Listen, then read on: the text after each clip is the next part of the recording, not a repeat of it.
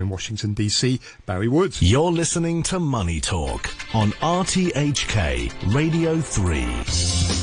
Let's take a final look at the markets this morning. There are strong to gale force south to southeasterly winds, occasional storm force on high ground at first. The winds will moderate in the afternoon. It's going to be cloudy with occasional heavy squally showers and thunderstorms. The seas are going to be very rough. The maximum temperature is about 28 degrees. There is a strong storm signal number 8 is in force, as is the amber rainstorm warning, the thunderstorm warning and the landslip warning. And let me just give you a quick update on the markets. The ASX 200 in Australia up 0.4%. The Nikkei 225 in Japan is down 0.1%. The pre-market and the morning session here in Hong Kong has been cancelled, and if it opens in the afternoon, it will depend upon whether the typhoon signal number 8 is lifted before midday. I'll be back at 9:30 on the Morning Brew. Hugh Chiverton and Andrew Work are coming up with Backchat in just one moment. 8:31, here's Samantha Butler with the half-hour news. The observatory has replaced the number 9 storm signal with the number 8 as Typhoon Higos moves away from Hong Kong. The number 9 signal was in effect for over 6 hours, but Hong Kong appeared to escape major damage. A large signboard came loose and hit the windows of a flat on Hennessy Road in Wan Chai, but no one was hurt. As of 5 a.m, authorities received 9 reports of fallen trees and 1 flood report. 2 people were injured and sought treatment at hospital. The Education Bureau says school campuses are closed today. The storm made landfall over Zhuhai around 6:45 this morning. Here's Senior Scientific Officer Wu Wangchong. Local winds are expected to weaken gradually. The winds will be stronger over the western part of Hong Kong at first. Members of the public should stay on the alert. There will be high seas with swells. Members of the public are advised to stay away from the shoreline and not to engage in water sports. Owing to storm surge, some low-lying areas may have flooding or backflow of seawater in the morning. The MTR Corporation is maintaining limited services in 15-minute intervals wherever possible on its underground sections and will gradually resume services on open sections after doing checks. Bus and tram services are suspended. The observatory says the number 3 signal may be issued between 11 a.m. and 1 p.m. A union leader has dismissed a government suggestion that supermarkets offer discounts in exchange for anti-epidemic subsidies. Carol Ng, the chairwoman of the Confederation of Trade Unions, was commenting after the government announced it was preparing the second round of its Employment Support Scheme, or ESS. Ms. Ng criticised the scheme, saying money was handed to employers who in many cases didn't pass it on to workers. She says the government should tighten the scheme by telling employers they can't force staff to take unpaid leave or pay cuts. So many employers, after taking the ESS, they are not giving to the staff, and all these workers throughout Hong Kong facing unpaid leave situations.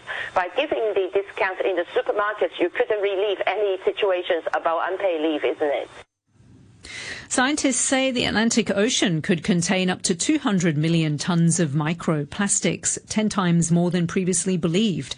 Many particles are smaller than the diameter of a human hair.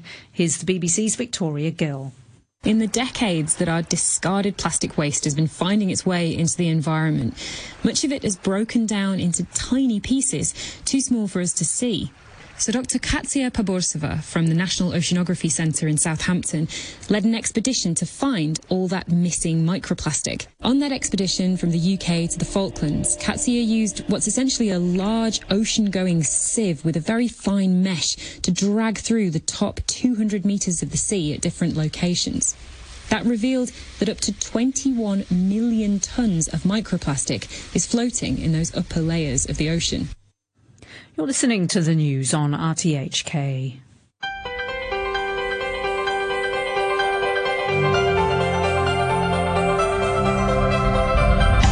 Good morning and welcome to Backchat. I'm Hugh Chiverton, your co-host today is Andrew Work. Andrew, good morning to you. Good morning, Hugh. We're talking today more aspects of the COVID situation with an emphasis on how different parts of Asia are faring. We're going to be talking soon to journalists in Korea, the Philippines and later Taiwan. Also, what do you make of the Hong Kong decision to extend the period of limiting restaurants in the evening hours? We're going to be talking to a restaurateur. And of course, we want to hear, as ever, from you. You can leave a message on our Facebook page. That's Backchat and RTHK Radio 3. You can email us, backchat@rthk.hk. We'll do our best to read out your messages, or you can give us a call. And our number is 233 88266. 266, talk directly to our guests. And to Hong Kong, 233-88266 is the number. Just a few emails relating to our discussion yesterday. Magnus has got a longer email. I think we'll space that out and get to it a little bit later. Just in response to yesterday's discussion, Jay, first of all, and by the way, it was Jay who suggested that we talk about Asian issues today. Jay says the government officials need to take a big salary cut because the amount of money we're spending, fool and his money are easily parted. Rick says we the people are being punished by the government for their failures and utter incompetence. S says, I think we all need to thank David Webb for his excellent analysis of the handling of the ESS by the government. And Umesh says, from most of my friends in the mainland who used to flock down to Hong Kong for their shopping and holidays, I've been told they won't rush down to Hong Kong when borders open because of the political issues there from the fiasco last year. A lot of them find shopping and entertainment in other Asian countries more enticing than Hong Kong. That's from Umesh. Okay. But, well, I guess we'll have to wait and see. But we want to find out first off what's going on in Korea. Alex Jensen, presenter of this morning radio program. Alex, we got you on the line. Yes, good morning to you. 안녕하세요. What's going down in Korea? What's the state there? They were kind of, they kind of were one of the first countries in deep on this, and then they seem to be star performers later on. But what's the case now?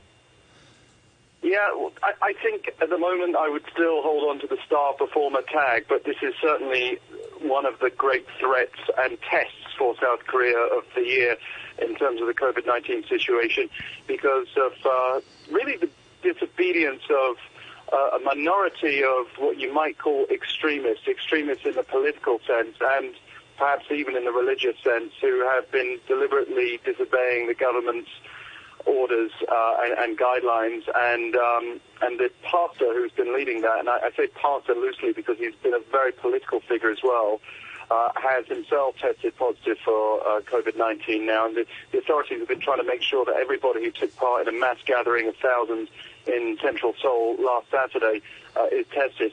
The problem is, even before that, there were clusters of the emergence of COVID-19 for months before this. The main spikes had been cases coming in from abroad that were very easily controllable in quarantine centres. The idea that people could be floating around the general population, having fallen into a level of complacency, is really what's a worry here.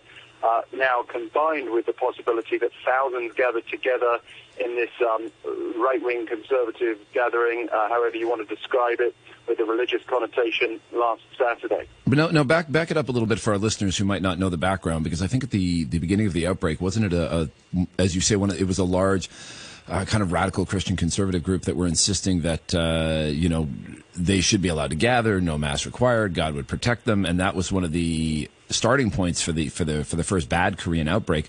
Are you telling me they didn't learn their lesson? They're back, and who are these people? Yeah, it's interesting because we should, you're right, distinguish between what's happening now and what happened right at the start of South Korea's outbreak, when actually Daegu was more or less the global epicenter just after Wuhan, and it was somewhat uncharted territory at that point. And I think South Korea was forced to set up a lot of the global standards in terms of tracking and tracing and the testing program, because of the fact that until that point, no so-called Western country had experienced this. I say Western, of course, loosely there, but South Korea has a strong relationship with the United States and others in Europe to work together on this kind of system. So I wonder sometimes how different our own system would have been had, for example, Europe come first. Nonetheless, that was linked to more of a cult. Yes, in a sense, with its links to what might be perceived as elements of mainstream religion, but much more cultish in its behavior. Yeah. That Shincheonji cult, I think to a certain extent also, like what we're seeing now, had encouraged its members to be secretive, and because there was a certain stigma with that cult anyway, there was actually that embedded within the group already.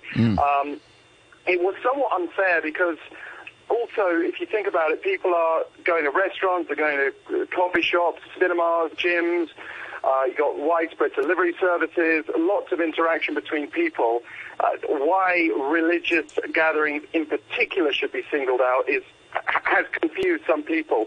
And because of the secretive nature of that cult that I mentioned in the Daegu area particularly earlier this year, people were spreading all sorts of rumors as to what they were doing together that might have made the virus more easy to spread among them. Right. What we're seeing now is more of a mainstream Protestant Christian group, but I say mainstream hesitantly because they are now very associated with, some might say tainted by, right-wing conservative politics. And when I say right-wing, of course that itself requires some clarification, but what they're calling for is the release of imprisoned ex-President Park Geun-hye, who was impeached and ousted before current President Moon Jae-in ascended. So really it's tied up with this whole division that the country is experiencing politically, and that breeds mistrust, suspicion, and that's really not what you want when you want everybody to be transparent. Up until this point, the reason why South Korea was, I think, such a star performer was that people were voluntarily coming forward in droves to be tested. And, you know, I've had, for example, people tell me, well, you've got to wear a mask. This is the Korean way. It's almost like a national pride thing to make sure you're wearing a mask at all times. And I think that's helped a lot in terms of limiting the possibility of infection. Got it. So people are wearing their masks, but they're generally going about their lives in a normal way now, except for this group that's kind of mixing up politics and religion. That's quite a scene. Do we want to go to Cliff Bale? Alex, so, I mean, what about schools, restaurants? Are they operating normally? I guess the schools are on recess or break over the holidays? Yeah, so the latest status, just to make this clear, and I think it's still relatively tame compared with some of the global situations, but it's worrying for us here in Korea, considering we've got into very low figures. But to see more than 200 cases reported for a couple of days recently, and even just to be in triple digits, has got people worried and has meant the government's lifted for the Seoul area and now Incheon as well to level 2 out of 3, this social distancing scheme. What that does is, for many establishments, it'll be fairly normal, but some have been forcibly shut down. They are religious gatherings. They are things like the PC rooms, nightclubs, but many of the workplaces will have either introduced voluntarily social distancing measures or they'll just be carrying on as normal. Level 3 would severely curtail even workplace gatherings of 10 people or more. And also, for example, sports, K-League and baseball games have been returning steadily back to closed-door status. Schools is a mixed picture. For example, if you go to an international school, they are following Education Board guidelines, but they also are introducing their own measures, like, for example, having some kids come in on alternate days to limit the number of students on campus at any one time. The public schools are on holiday right now, but what happens when they go back is still an open question. And I think a lot of people are waiting to see what happens this week because around in the next hour or so we should get the figures for the last 24 hours. If we start seeing figures double, for example, then we'll probably go straight into level 3 mode. Or if we just have a sustained spike, we'll probably go into level 3 mode. Okay, just a little update on the MTR. A reminder, because the number 8 is still up, the number 8 southeast gale or storm signal. But because the number 9 has gone down, there have been adjustments to the MTR service. You'll be pleased to hear this, Andrew. I'll be happy. I had to walk all the way down the hill. I did get the MTR and then walked all the way up here. So, yeah, it's quite a trek. So basically, there'll be a 10-minute frequency on Kwintong Line, Chunwon Line, and Island Line. And then the South Island Line, East Rail, West Rail, and Chungkwon-o lines will be at 15-minute intervals. 15 minutes on the Tungchung Line as well. And 10 minutes on Chungkwon-o between North Point and Polam. So 10 or 15 minutes, basically, now as the MTR. No other blockages noted there, because when I came in you could only get on the red line central to Lai King. Anything past Lai King was out, and I don't know, because maybe something fell on the tracks, but it doesn't... Okay, no mention of that. Okay, so maybe they're all back in business. The latest update that we have from the MTR, yeah. Let's go to the Philippines, and we're joined by Cliff Bale, a former colleague, a former journalist who's now based in the Philippines. Cliff, how are you? Okay, yeah, surviving. Good. But we've been hearing quite bad news when it comes to the COVID situation in the Philippines. Can you tell us the latest? Well, the latest figure is 169,000 people infected. Now, this is the largest number in Southeast Asia, and it was quite a blow to the Philippines when we here overtook Indonesia. And there was a bit of sort of Trump-like playing around with figures, trying to argue, well, we're not the worst, but it's not looking good. Yesterday there were 4,800 new cases. Most of them are in Metro Manila, the capital, almost 3,000. There have been 2,687 deaths, so not looking good. Yeah, that's pretty bad. And what has the government leadership been like on this? You kind of slipped in a Trump analogy there. Duterte seems like the kind of person that might fall into that camp. What has the senior levels of government leadership been on this? Well, it's been somewhat erratic. The first cases came out in January when there were 3 mainland Chinese tourists who went down with COVID-19. Then the local cases started cropping up. In March, a very severe lockdown was imposed, something called an enhanced community quarantine. Basically, that meant that the whole of Luzon, the main island in the Philippines, was shut down. Transport stopped, schools stopped, all that sort of thing. Then that was relaxed, and a couple of weeks ago they reimposed a stricter lockdown, which has just actually been relaxed again. So it's going to be interesting to see whether the figures shoot up again. In the initial days, we were talking about, figures of fewer than 1,000 cases a day. Now it's not unusual to see 3,000, 4,000, even 5,000 cases a day. A day, wow, that's something else. And what is the community response to that beyond political leadership? Is everybody wearing their masks? Is everybody staying home like they're supposed to? Or are they, what is the percentage of people that are kind of behaving well or following the rules? Well, it's been quite erratic. There have been a number of arrests of people who have not followed the guidelines, not wearing masks. Where I live, I would say that quite a few people around town, this is Tarlac in central Luzon, about 3 hours north of Manila, a lot of people are wearing masks and also face shields. This is an interesting development that the government has now said that if you take public transport, which is somewhat limited but still there, you have to wear a face shield. Now, that is in my area, which is, as I say, sort of relatively relaxed. Metro Manila is tougher. There are no buses, for example, that go from Tarlac, where I am, down to Metro Manila. There used to be loads of them. There are now none.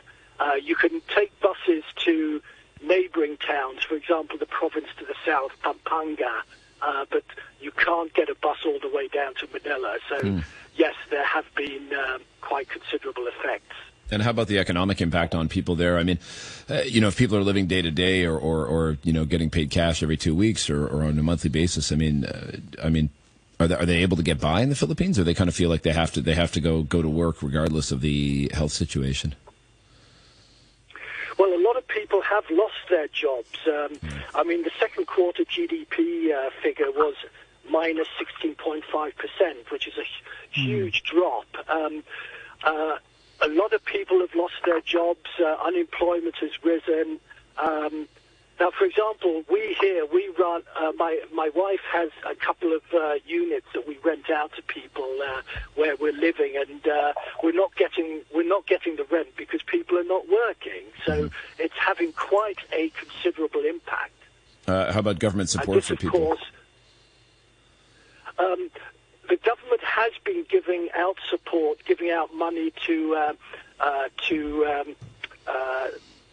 giving out money to poor people.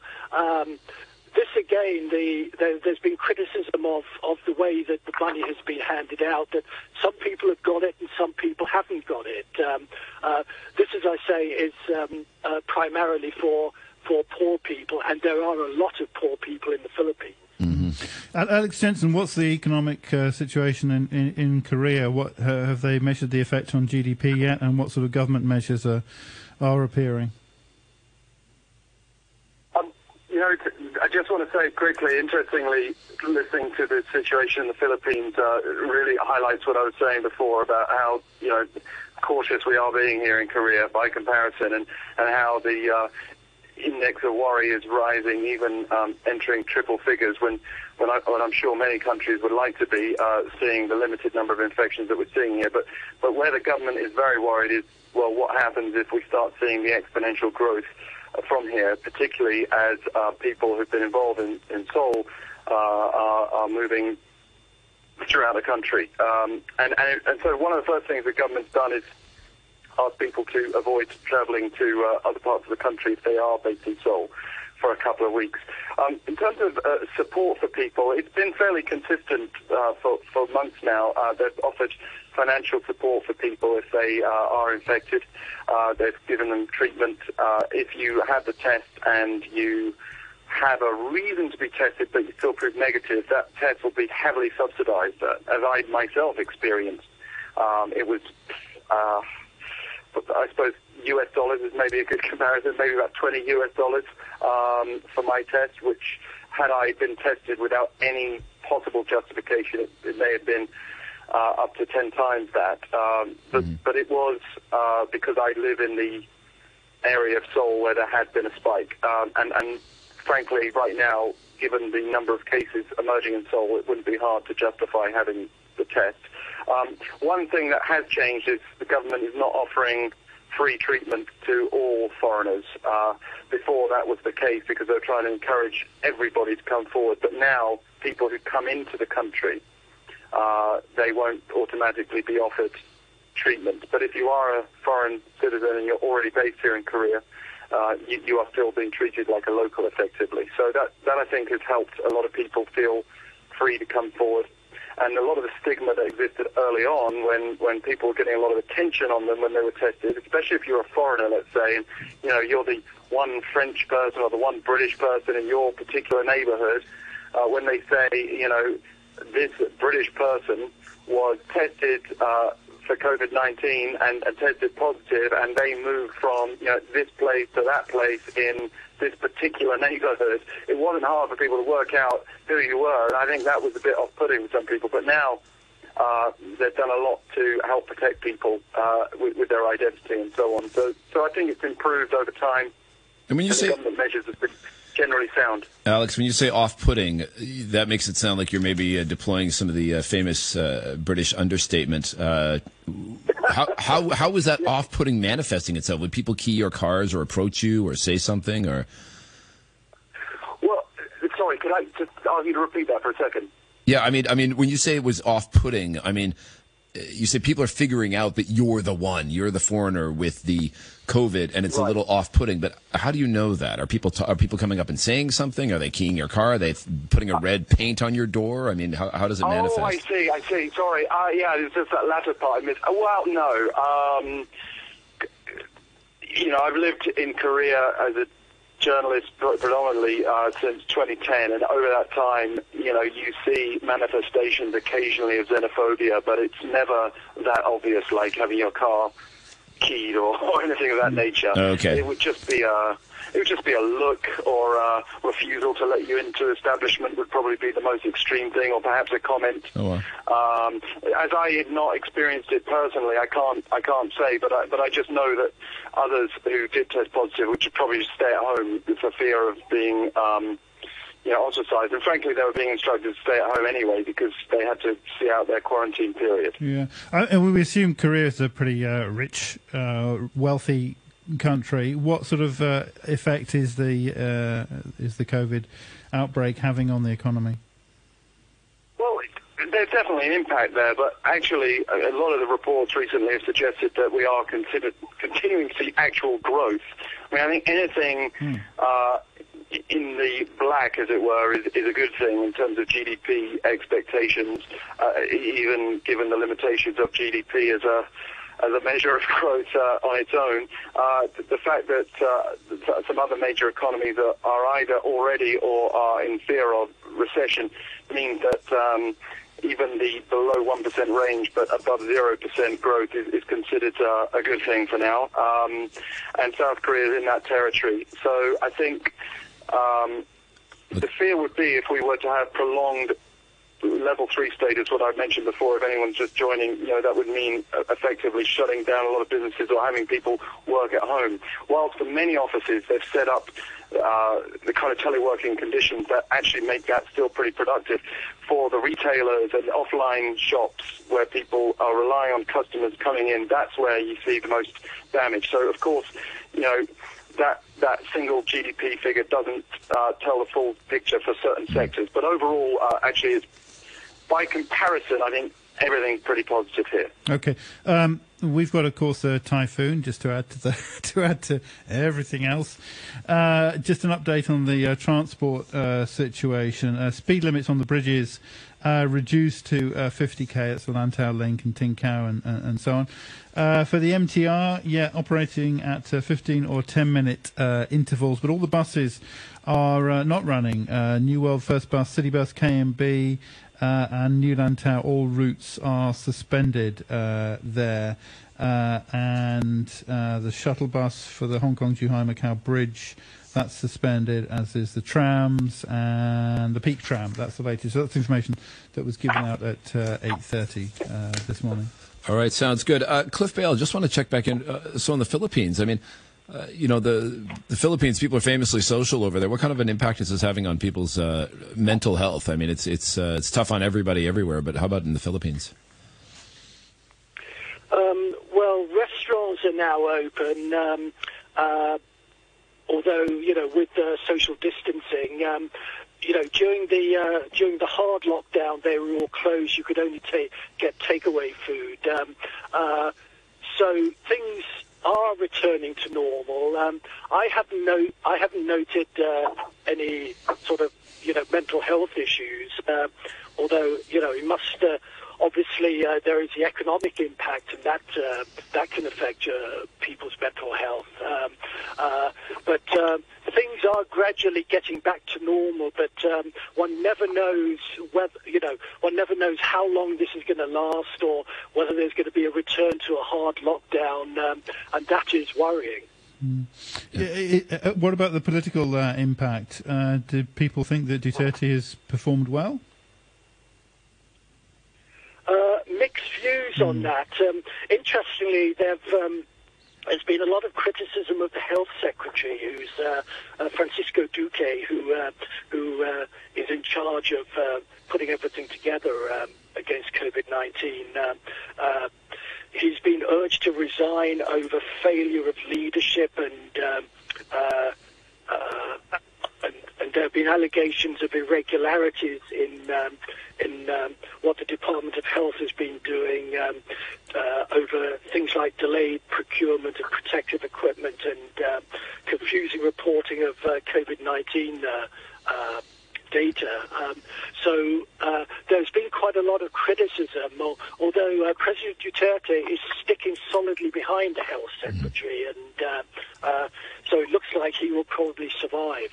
Okay, well, Cliff Bell, many thanks for joining us.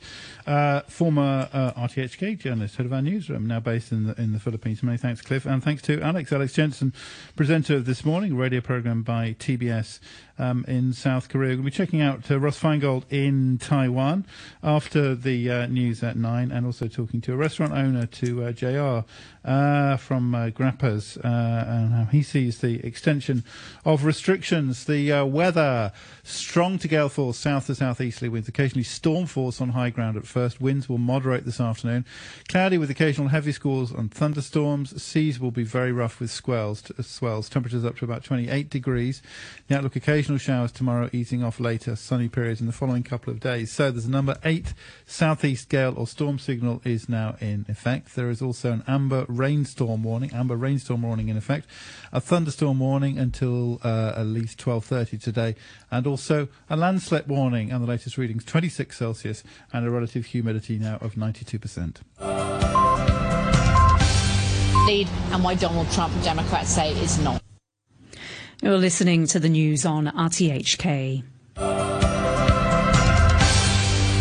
Welcome back. This is Backchat on a Wednesday morning with Andrew Work and me, Hugh Chiverton. We're talking about aspects of COVID-19, looking around the region. We were talking to correspondents in South Korea and in the Philippines before the news at 9. We're going to turn to Taiwan in a moment. Also, we're going to talk about the latest situation with the decision by the administration to extend the restrictions on restaurants who are only allowed to serve food at lunchtimes. You can do takeaways in the evenings. That's going to be extended, although there was a lot of speculation that they would change their minds on that. We're going to be talking to a restaurateur. I guess what he's going to say after about 9:15 or so. If you've got any questions or comments on aspects of what's happening around Asia or locally, please share them by calling us on 233-88266, by emailing backchat@rthk.hk, or by commenting on our Facebook page. You can share your thoughts there. That's Backchat on RTHK Radio 3. Okay, here's an email from Magnus. This is in relation to yesterday's programme, where we were talking about government measures and how the government can support industry, or how the government should be spending its money. Magnus says, great to hear from David Webb again. I hope he's doing well. One issue that David mentioned was the question of what our goal is in dealing with COVID, getting to zero or merely containing things at a level that doesn't overwhelm our health system. Here in Hong Kong, it makes much more sense to target zero. We can easily achieve it, and the benefits of being in a state of zero or close to zero are very significant. Those countries, with a few exceptions perhaps, such as Sweden, that aim merely to get by without their systems collapsing, are not doing so as a result of choice. They've been forced into it as they feel unable to realistically target zero for whatever reason. Insufficient control or money or infrastructure, lack of public buy-in, etc. It's the least bad solution. Sadly, that position is now the default for most of the world. In Hong Kong, we're fortunate to not have to go down that highly unsatisfactory path. Plainly, we have the ability to get to zero or close to zero and maintain that over time. That can be seen just by looking at the period prior to the latest outbreak. So why are we going through this latest outbreak then? Was it inevitable? Will there be another one just around the corner? No, a pattern of cyclical outbreaks that reach a problematic level is inevitable here in Hong Kong. We needn't be stuck in an endless loop. We are currently suffering through an outbreak simply due to very basic errors in policy, namely reckless quarantine exemptions and loose enforcement of quarantines generally, a lack of properly resourced ongoing and widespread community testing, and an understaffed contact tracing unit. Our testing is insufficient and turnaround times too long. Taking 1 week to process tests renders them next to useless. As necessary and damaging as the quarantine blunders were, had we properly resourced testing and contact tracing in place, we would have nipped the outbreak in the bud. Due to the great starting point we have in Hong Kong, and with the huge advantage of having such a conscientious public, we were within touching distance of being able to go about our lives on an ongoing basis, largely as normal. All that's needed is for the government to finally get their act together, plug the quarantine loopholes, and put proper resources into our test and trace units.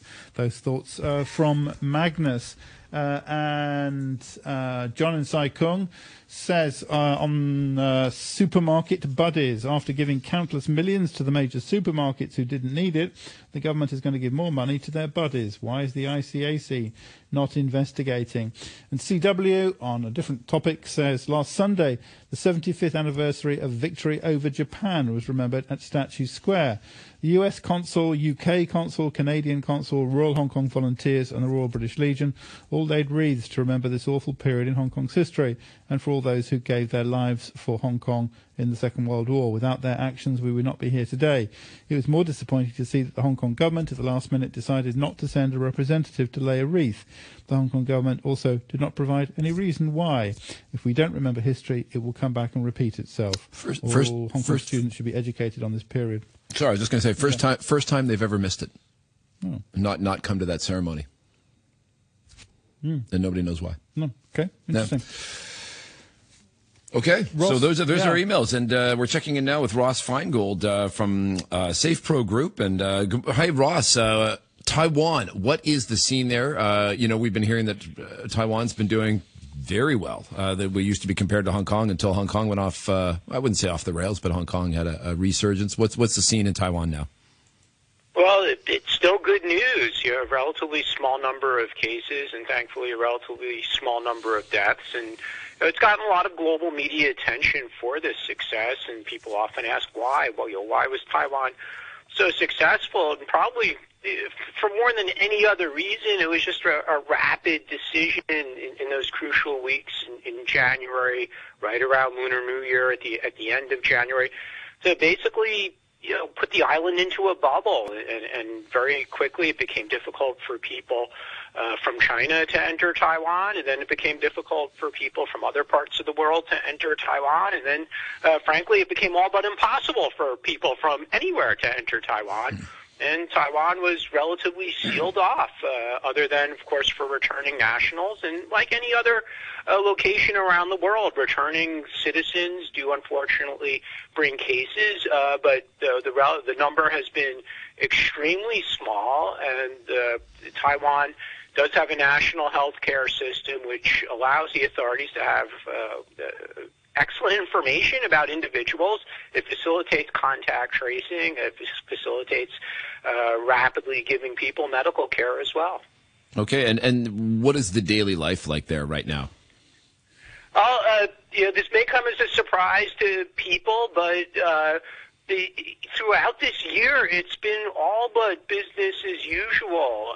If you turn back the clock to that crucial period, for example, in February, schools were delayed opening for a few weeks, but once schools opened, it was in-person classes. I'm talking about high school, tertiary institutions. They advised to have safe distancing in the classroom. They had temperature checks at the entrance to schools. They restricted entry only to students and staff. A lot of places had temperature checks. Office buildings had temperature checks.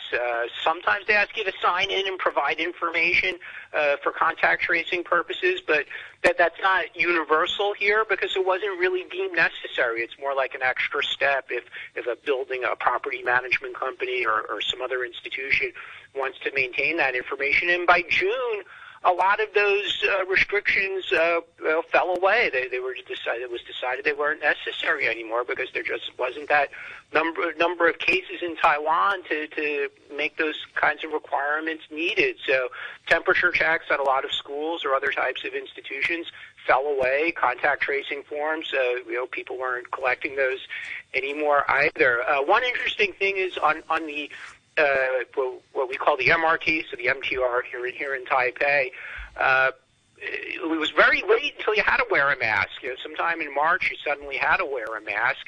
And then in early June, they said you don't need to wear a mask as long as you could safe distance from other travelers in the system. So if you're in an empty car, you don't even need to wear a mask.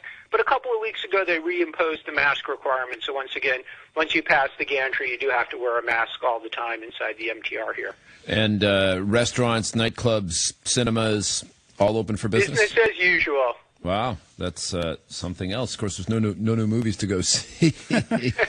Maybe some Taiwanese movies. And I mean, I guess, the kind of the extra bit with Taiwan that's always on the radar is, of course, is where this puts Taiwan on the international scene. A lot of people are calling for Taiwan, renewing their calls for Taiwan to be admitted back into the World Health Organization so they can share more about how they've been successful.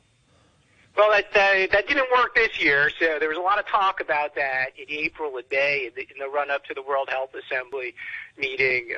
And it's happened in past years, unfortunately, for Taiwan, is you get foreign ministry or government spokespeople around the world from different countries saying, yes, Taiwan should, we support Taiwan's, being an observer, not being excluded. And you get that from European countries, Japan, Australia, United States.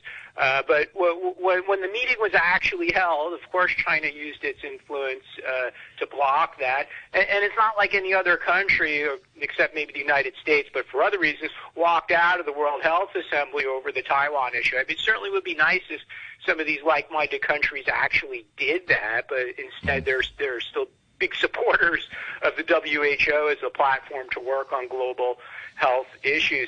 One other interesting aspect, though, about Taiwan's success is because they were so successful really from the get-go, from January, you have countries that dealt with a lot of cases, partial or full lockdown, and then they struggle with, is now the time to emerge from that, and how do we do it, how many phases and stages and milestones.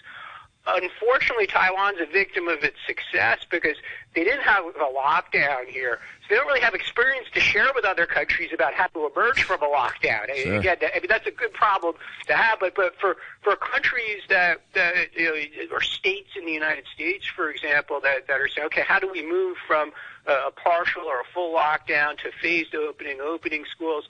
The examples in those situations are probably in Europe and some other places around the world, but not necessarily Taiwan. Was it the speed with which they introduced those restrictions on travel that you think was the key here? Because other places, have, like in Hong Kong, we've been moderately successful in limiting who can come here and making them have quarantine and everything like that.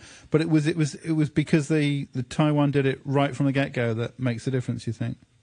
Yeah, I think the speed was a crucial factor. So that first week in January, when reports started to emerge about some strange flu coming out of Wuhan, and airports around the region started to implement temperature checks, or even started to immediately ban travelers coming from Wuhan or Hubei.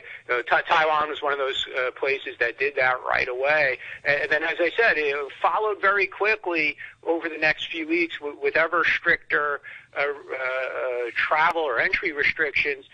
So by the end of January, beginning February, it was already very difficult for people to enter Taiwan unless they were nationals. And given that the domestic economy, it sounds like it hasn't been, experienced widespread shutdowns, where is the Taiwanese economy being hit, or is it? I mean, I would expect that exports are taking a bit of a slam here, but Taiwan's economy is very sensitive to the global economic situation because it's so dependent on exports.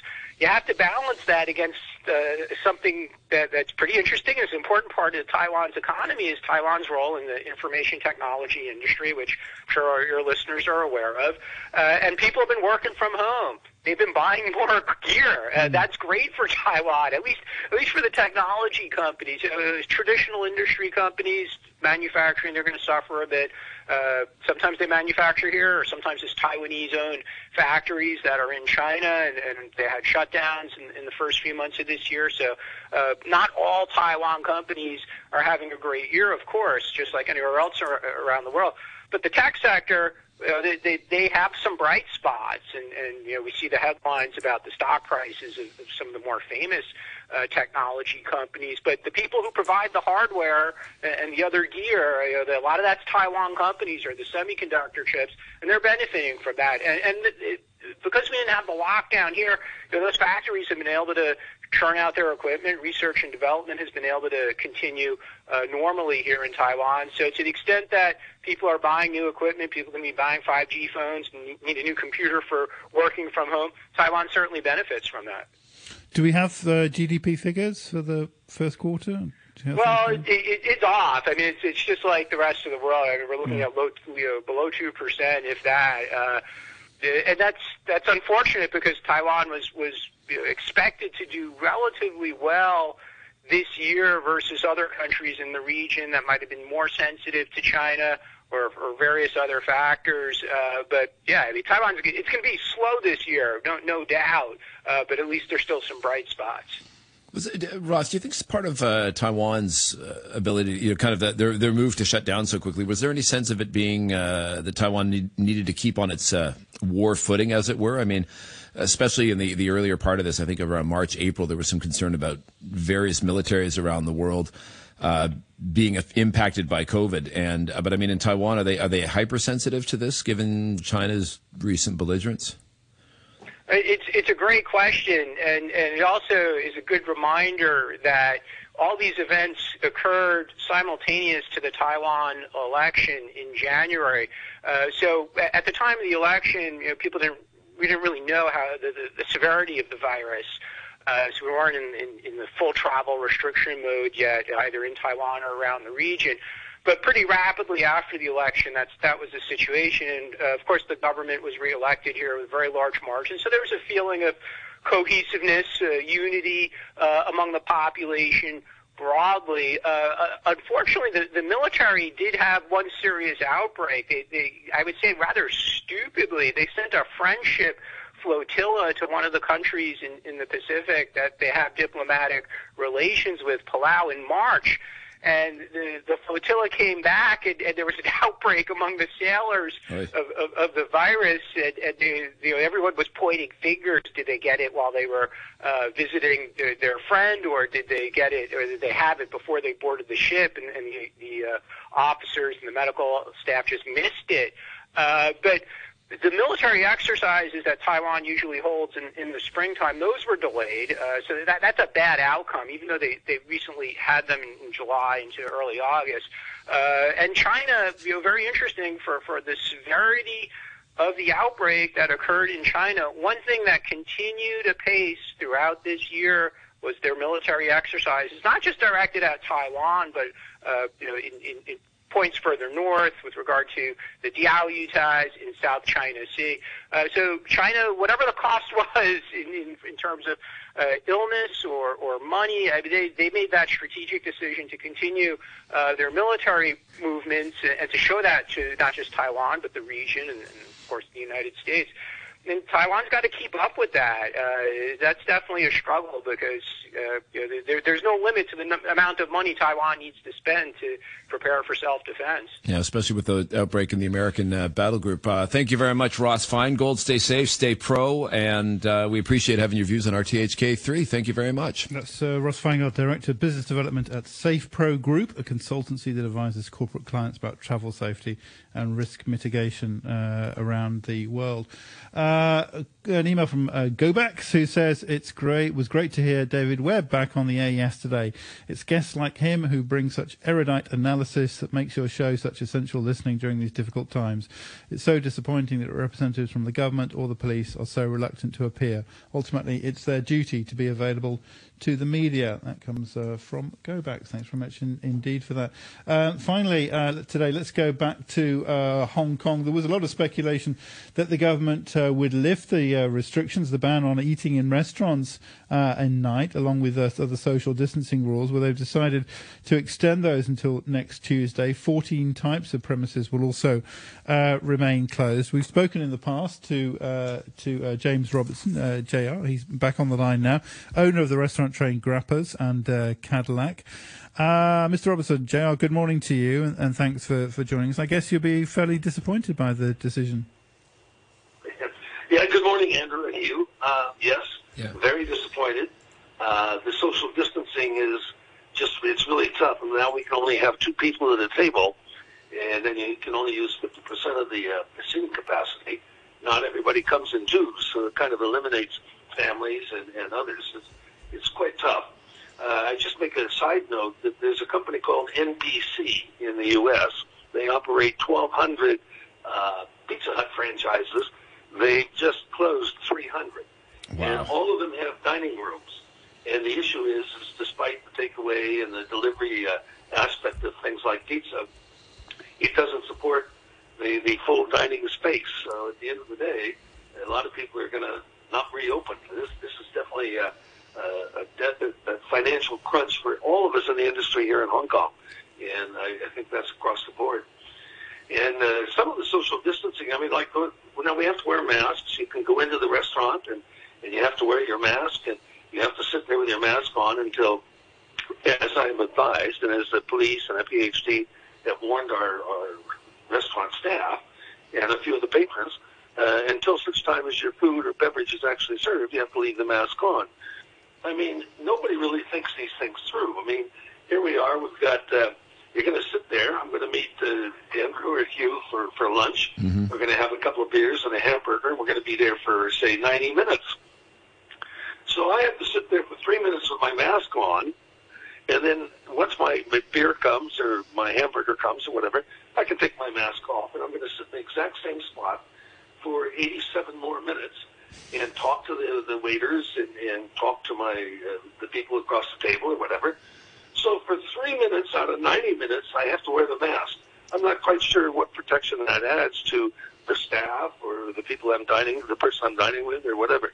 So I don't think there's been a lot of thought process that's gone through all of these rules that have been put out there. But yes, there was a rumor on the street early Monday morning that they were going to lift it to 9 o'clock or something, and it still remain only 2 people. But if the hours go back to 9 o'clock, I think there'd be a lot more sales.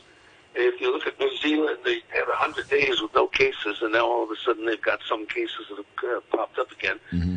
I don't think any country anywhere can say there's 0 cases, and I'm not sure what the objective is for Hong Kong. We just got to get on with our lives and try to be as cautious as possible, and health-wise and mask-wise and sanitation-wise and sterilizer-wise. Yes, we're doing all of those things, but they still won't let us open our business the way it should be open. So we're kind of unhappy from this sector. Yeah, I could believe it. Hey, JR, have you seen people change their dining behaviors? Are people going for earlier lunches or taking even early dinners or meeting people for drinks at 4 o'clock in the afternoon as like quote unquote business meetings? Has there been any kind of a shift like that? Given that people know they kind of have to wrap it up at 6 o'clock? Well, one of the other things that's hurting us a bit as well is a lot of people are working from home, and my restaurants or our restaurants are largely in business or business districts, and so the people don't come to the district to work in their office. They obviously don't come for lunch. But on the other hand, the second part of your question is spot on. I had some meetings in one of my places in Grappas yesterday with the people, and we were sitting there, and at about 4 o'clock, people start coming in the door. 5 o'clock, we probably had about 25 people sitting around drinking wine, having a pizza, whatever. And then at about 6:01, everybody has to pack up and go. But, there's definitely an increase in that 4:30 to 6 o'clock business. And not enough to sustain the business, but it's certainly better than nothing. Do you think a lot of businesses are going to go out of business? Do you think this is going to lead to a lot of closures? That's what Alan Zeman was talking about. Oh, I'm quite confident there's going to be a lot shuttered by the end of the year. There has been some subsidy, yes, and I think without that subsidy, we had all already had to close some. Of course, we have 4 pubs, and the 4 pubs are all closed by mandate since July 15.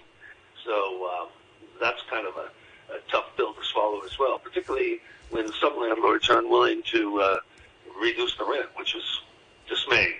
So when we continue those discussions, and of course we're not paying the rent at the moment, so we'll see where that goes. But I think that there's going to be a fallout in the industry throughout, and I think that it's going to come back the way it once was. I think hotels and buffet and things like that in the past, people go Saturday afternoon, Sunday afternoon for a big buffet. I think the buffet business won't come back for about 5 or 6 years. Yeah. And I just think that a lot of things have changed. People are going to be more cautious on where they go and how they eat. And I mean, for me personally, I'm happy to go out and sit in the restaurant. Of course, I'm dining mostly in my own restaurants, but I'm happy to go out and I'm happy to see other people there. But I think a lot of people will change their lifestyle. And there's also, of course, there's been a bit of, I don't want to say a brain drain, but clearly there's people that I know that have left Hong Kong and since January 1 and don't plan to come back. So I think, and a lot of those are the people that have the option to go live in another Western country. So a lot of the Western restaurants are going to be struggling big time, in my view. Do you think also that if those restaurants do go out of business, that there will be new people who will be there to step in and use those premises, maybe to take over those businesses. That there's just going to be a kind of a generational change in the restaurant business. There might be in other industries as well, perhaps. What do you think? Well, historically, that has always been the case. I've been in Hong Kong for more than 40 years, and I've seen that historically. There's always, I don't want to use the greater fool theory, but one guy's operating the shop or a restaurant, and they close down, and not very much later, somebody else is having another go. Changed it to a dress shop, to a watch shop, or from Chinese food to hamburgers, whatever. That definitely happens. But I think that now we are in a much more critical situation. I mean, people don't have money. This is the longest queues I've ever seen of empty taxis, a phenomenon that's never existed, not for very long. In my 40 years, 6,000 taxis are parked in the new territories not operating. A lot of the buses are empty. It's people aren't spending money. I mean, the shops don't have sales. You read about all the luxury brands, and a lot of them are leaving. I just don't think there's money. I mean, they got the $10,000 check, but that was one time, and that's long gone. Yeah. We didn't get to the elections yet. That was already spent. Yeah, so I really believe there's a change, a market change here. Yeah, and I think especially on the West, probably more in the Western restaurant sector, the investors are going to be a little bit more hesitant. A lot of them were pilots, actually, and we know they're getting hit as well. But I mean, J.R., from your colleagues in the restaurant business, I mean, do you see investors, kind of the amateur punters who have been so vital to funding new restaurants? Do you see them stepping up over the next couple of years? I agree with what you're inferring. And a lot of the banks, investment banks, everybody, what they said, HSBC is to cut their bonus for the last year by $600 million US. You know, a lot of these punters that have been around, they got lots of money in their pocket. Hong Kong's been flying like that, and there's lots of people who have been willing to invest. But I think all the big companies are cutting back on their bonuses and their salaries, and I don't think anybody's out there with a loose cannon full of money to just go and invest in it here and there and everywhere. I really think that market is dead. Yeah. So I mean, it's going to be tough to fertilize those green shoots, when this passes. Okay. Well, J.R. Well, I just don't think there's going to be that many new Western restaurants coming in. It's just going to be tough sledding, I think. Yeah. Okay. Thank you very much, J.R. Many thanks for joining us, James Robertson, the owner of Grappers and Cadillac. That chain. Thank you very much indeed. Andrew, many thanks to you for making your way through a number 9. Yeah, and it looks like get in, dedication. No taxis, no buses, so a little bit of hiking. I got my exercise in today, and I'll hoof it back to the MTR station. Glad it's running. And you can swim across the harbour as well while you're at it. Yes, many thanks to you, and thanks to Janice Wong, and all our staff who made it through to bring you the programme today. Thank you very much.